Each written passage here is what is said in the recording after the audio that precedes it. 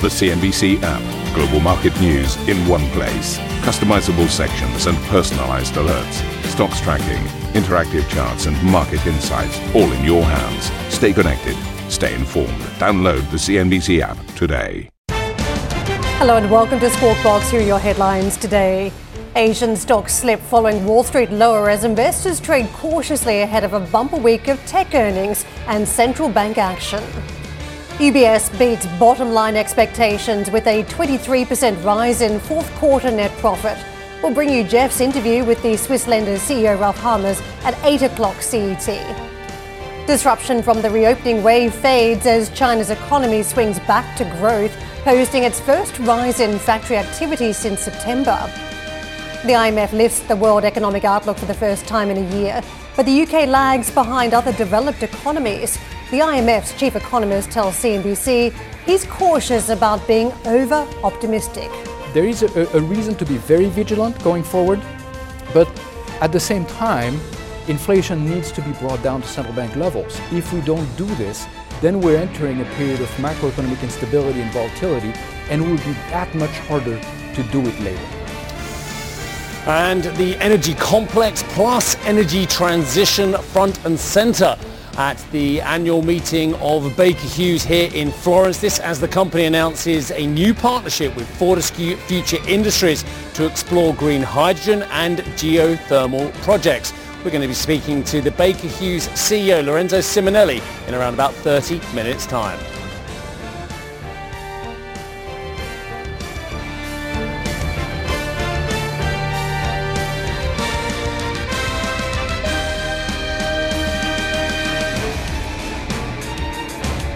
A busy old day on the earnings front today, and we've got bank numbers crossing. First up from UBS today. Let me just run you through the final quarter and for the year.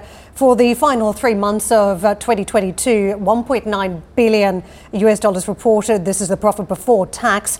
You've got RoCET1 capital of 14.7%. Cost income ratio at 75.8 and CET1 capital ratio at 14.2. This tallies up across the course of full year 2022 with a profit before tax of $9.6 billion. The RoCET1 capital at 17%, cost income ratio smaller than that final quarter at 72.1%, and the CET1 capital ratio stable from the fourth quarter across over the course of the year. The company is talking about the combined impact of persistent inflation, central bank tightening that we saw, the war in Ukraine, other geopolitical tensions affected asset pricing levels and investor sentiment. And they're saying that their clients saw them maintain momentum across the firm. Against the backdrop, they attracted $60 billion in new net fee generating assets. And when it comes to net new money of asset management, 2 billion Swiss francs of net new investment products for personal banking. That is an 8% growth rate. Clients reposition their investments in response to interest rates. They say they captured high yield through savings products, certificates of deposit, money market funds, and that saw a 17% year-over-year increase in net interest income across the business in 2022. In terms of what clients are doing, they say private clients generally remained on the sidelines throughout the year due to high uncertainty and unfavourable market trends. Institutional clients, they were very active, driven by sustained equity market volatility in the first half of 2022 and by strong FX and rates markets in the second half. So really a half year where you saw equity markets in the first half, second half they run FX and rates. Very interesting tone there, I think, around the activity that we saw from the institutional clients. In terms of just breaking it down by the Americas, they're saying that they saw net new fee generating assets of $17 billion in the Americas. They closed out the year with another strong quarter in advisor recruiting. They continue to see positive momentum in those private markets, attracting $10 billion in net new commitments. Again, this is just the Americas. A quick tone on EMEA. They generated $20 billion of net new fee generating assets, completed the sale of a domestic wealth management business in Spain. The global markets business had its best year on record, and they outperformed the fee pool in global banking. So a cut above is the tone that they're saying when it comes to the investment banking and global markets business in Europe. Just switching across to the Asia market, APAC, they attracted $14 billion in net new fee generating assets. Number one, they say, in equity capital markets for new domestic banks. and delivered the best M&A on record. So they had a couple of bright patches across on those Asian markets as well. So in terms of some of the lines, I think we've got the top ones there, but Jeff is going to drill into some of the detail for us. He's got an interview coming up on the channel with UBS CEO Ralph Hamers. That is at 8 CET. Well, very busy on the earnings front, as I mentioned, and UniCredit now crossing too from Italy this morning. The latest on the numbers, Q4 net profit has hit the tape at 2.46 billion versus 1.1 billion in average company provided consensus, so well and truly above that consensus figure.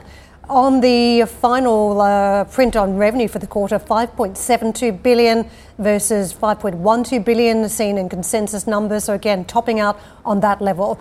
In terms of net interest, that is at 3.43 billion euros, again above consensus of 3.11 billion. Net fees, 1.62 billion versus 1.61 billion seen in consensus. Q4 net loan write-downs of 520 million euros versus 869 million seen in consensus. So fewer write-downs there. The CET1 ratio at 16% at the end of December. CET1 pro forma for distribution 14.91. So a couple of major lines there. Proposed cash dividend of 1.91 billion, share buyback of 3.34 billion. But Jemana has been reading ahead into this as the numbers hit the tape. And Jemana, you can probably provide some context on those numbers and what Andrea Orcel is up to over at UniCredit. Absolutely, Karen. Well, from the likes of it and just hearing the numbers from you, it sounds like a very comfortable beat on the side of UniCredit across the top line and the bottom line. And also that CET1 ratio coming in at 16 percentage points. Remember, that's very comfortably above where the ECB set that capital requirement of around 9 percentage points. And this is really a story that has been played out over the last couple of years. Remember, Andrea Orcel took the helm in April 2022, so it hasn't quite been a year yet. But in that year, there's been a tremendous amount of capital buybacks, so there's been a lot of return back to shareholders. We've seen a huge appreciation in the stock price as well, and namely because UniCredit is uniquely benefiting from the rising interest rate environment. Of course, we have the ECB meeting coming up on Thursday. They're expected to hike again by 50 basis points, but all of that is music to these banks' ears, especially if you're the likes of UniCredit, relying so much on your net interest margin to generate those positive returns. The other thing is that from a credit quality perspective, and this isn't unique to UniCredit, in general, the Italian banking system has been a lot more discerning about their underwriting activity. The NPLs, non-performing loans, have been really quite low. So I'm very interested to see the color that they're going to provide about how they're thinking about provisioning the cost of risk coming into 2023, knowing that this could be quite a challenging year for the economy. But in 2022, we didn't really see that cost of risk rising so much. And then the third thing is what I started out saying, is that big capital buffer. Again, Italian banks are sitting on a lot of excess capital that they have been distributing to shareholders. And this is all part and parcel of this UniCredit Unlocked strategy, the strategy set out by the bank towards the end of 2021, a 3-year plan which laid out their revenue targets, their cost income targets, as well as how much they plan on giving out to their shareholders. And the fact that that CET1 ratio is 16% tells you that they have managed to hit them for this year. They're probably going to be quite comfortable, quite happy with the results for 2022 as a whole. And I'm guessing that Andrea Orcel, when we sit down with him in about an hour's time, 8:15 CET time for our exclusive, will be quite happy with how the year has turned out. But of course, looking ahead to 2023, 2024, some of the questions people are going to be asking is, how does that cost of risk look given the macroeconomic deterioration, and can they keep it up with these shareholder returns, with the buybacks and with the dividend payments that they've been doing? I want to ask you, Jemana, very quickly about Russia, because it feels as though Andrea Orcel has been very much on the front foot when it comes to strategy. But in the numbers today, there's an inclusion of Russia, there's an exclusion of Russia. The reality is the company hasn't managed to get out of Russia at this point, only just wind down some of the earnings. Yes, and that has come up in previous earnings as well, and no doubt that it is a question that many people have been putting to UniCredit and to Mr. Orcel himself. They still have a presence in Russia. They have been reducing their presence there, but from an overriding perspective, what they tend to do is break down the numbers and profits excluding and including Russia.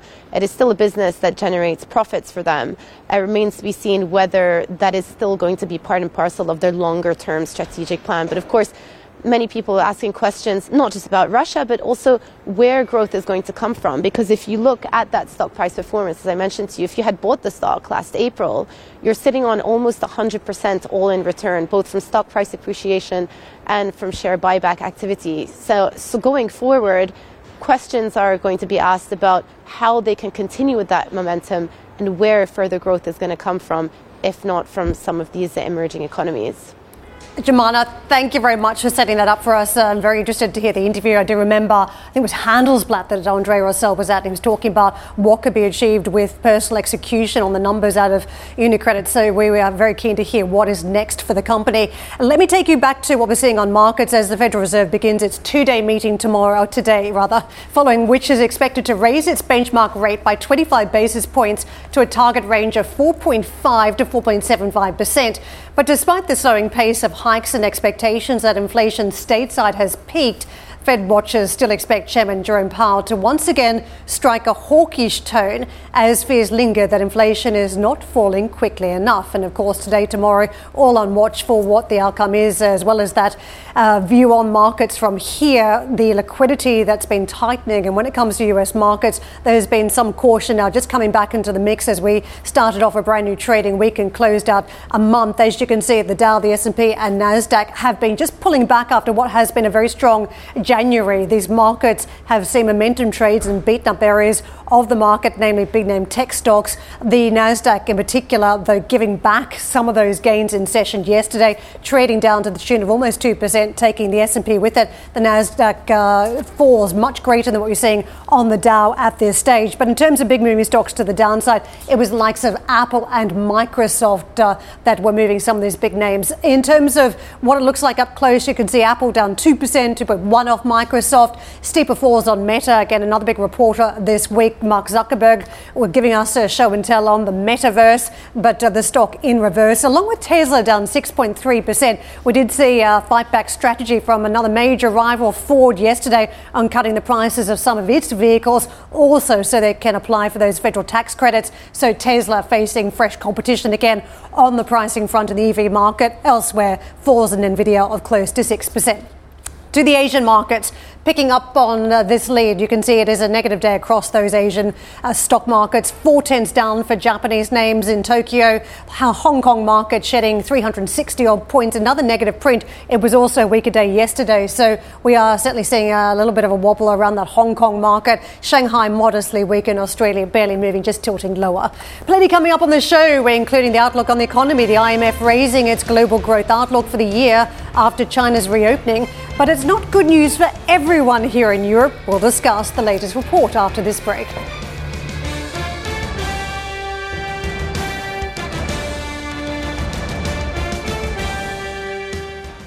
Listen to CNBC's Beyond the Valley, the podcast that explores the biggest tech news from across the globe. Join me, Arjun Karpal. And me, Tom Chitty, every week as we bring you insights into the top stories, unpack the latest trends, and find out where the industry is headed. Now available on Spotify, Apple Music, and Google Podcasts.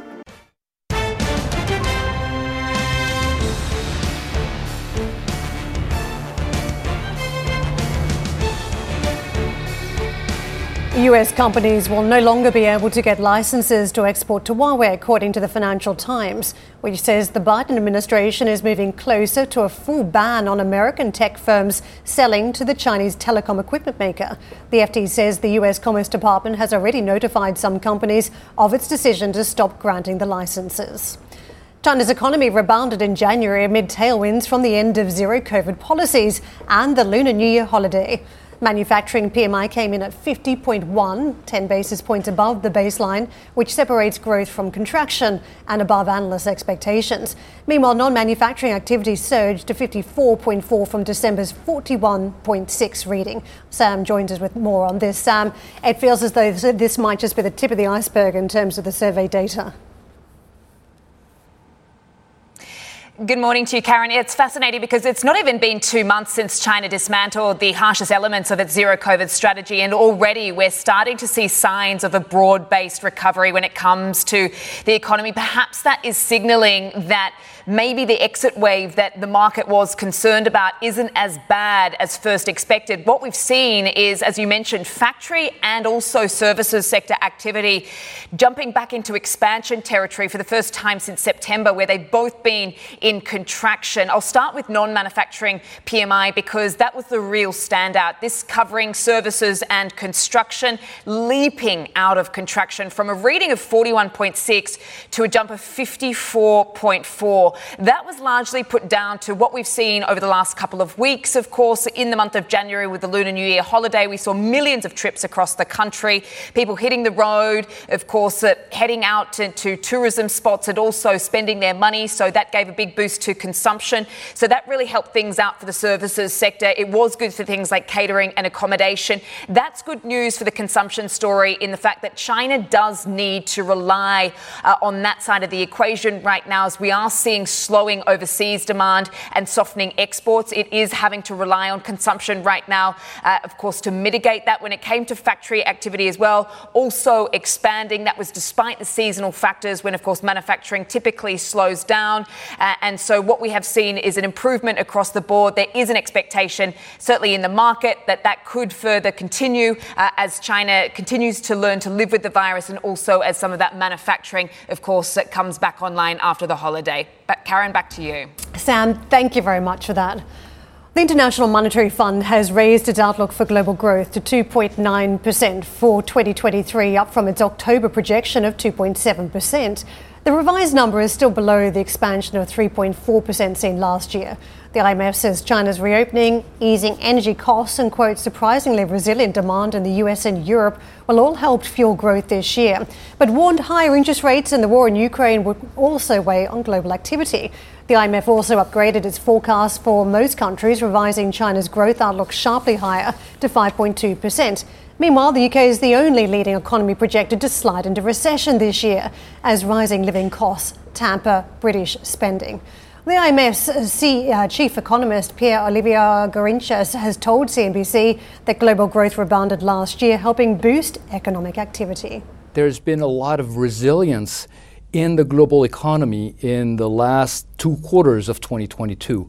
So we've seen tight labor markets in many advanced economies. We've seen private demand that has been actually quite strong, household consumption, business investment. And we've seen also a lot of resilience to the energy crisis for European economies. You put all of this together and you have relatively stronger, somewhat stronger activity in the last part of 2022 that leads us to revise our growth projection for that year, and it carries over into 2023. And then on top of that, the other piece of good news is the reopening of China's economy that is going to power the second half of the year in 2023 is going to power economic activity.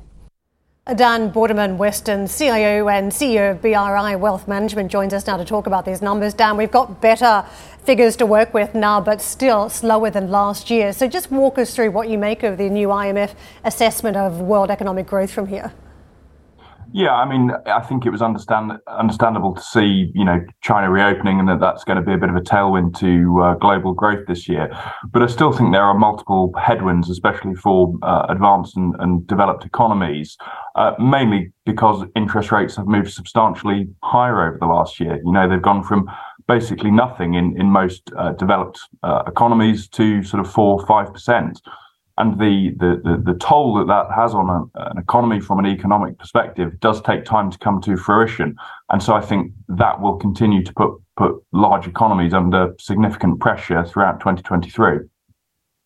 And in those unusual windows where good news is bad news when it comes to markets, and as we take a look at this economic growth picture now, it does make you wonder whether this could be bad news in the sense that interest rates could be higher for longer. Yeah, I mean, I think the market has moved quite a lot over the last couple of months in terms of expecting what the Fed is going to do. I mean, the market has moved to a quite dovish position and thinks, we're only going to expect 0.25 percentage point rise to tomorrow, and then maybe one more in March, and then, it'll be cutting at the end of the year. And this deviates quite a lot from the Fed dot plot, who can see that they will be tightening sort of past 5% and interest rates will be staying sort of where they are well into 2024. So I think this week's actually quite a big week for markets. You know, we've got 3 central bank meetings where I think this sort of dovish or hawkish narrative will, you know, finally come out. I personally feel markets maybe have got it wrong. I think the Fed has been very resolute in trying to battle inflation, have been very clear that they will remain hawkish until the job is done. We've also got about 20% of the S&P 500 reporting this week. And of course, we've got the non-farms on Friday as well. So I think this is quite a big week for shaping the narrative for the coming couple of months in the investment world. Couldn't agree more, Dan. Let me ask you directly about the UK, because this is where the really bleak numbers have crossed. The only major advanced economy seen to be in recession this year, 0.6% fall in GDP. What does that mean for the Bank of England? I've said it for a lot of last year, but the Bank of England is in a really tricky spot because growth in the UK hasn't been as resilient. And I think it puts further pressure on them that whilst inflation is so high, but growth is so weak, it puts them in a very tricky spot to keep raising interest rates. Clearly the battle with inflation isn't done, and they need to be shown and seen to be, winning that and taking it seriously, because their credibility is at risk here. But it puts them in a tricky spot. In an ideal world, you do not want to be tightening monetary policy when you're already in a recession, or you're going into a deeper one, as the IMF has suggested. So, it'll be very interesting over the coming months to see at what point they pivot and recognise that they need to be slightly looser with policy than tighter. And so many nuances here, and it feels like the same story with the ECB. Barely any growth to write home about this year, yet an ECB that still has to embark further upon the monetary tightening journey at this point, with a broadening out of inflation pressures. In terms of the growth numbers, forecast at 0.7% versus 0.5%. And of course, we know the bloc is made up of very different member countries with different growth rates. What's the challenge that you see for the ECB here in terms of getting it right in 2023? I think it's similar to the Bank of England. I mean, most central banks in developed economies, were too late to start tightening rates, and so they've had to move very, very quickly to tackle inflation. And unfortunately, that for places like the UK and the European economy, partially because of exogenous factors, but having to tighten very quickly and at the point where a recession is sort of very likely and growth is very weak. And it puts them in a really tricky spot. And there will be further political pressure or pressure from the public if, inflation is starting to come down, but growth is pretty weak. And if central banks keep raising interest rates, I think, it's a pretty unpalatable position for them to be in. Thank you for listening to Squawk Box Europe Express. For more market-moving news, you can head to cnbc.com. Or join us again on the show with Jeff Cutmore, Steve Sedgwick and Karen Cho, weekdays on CNBC.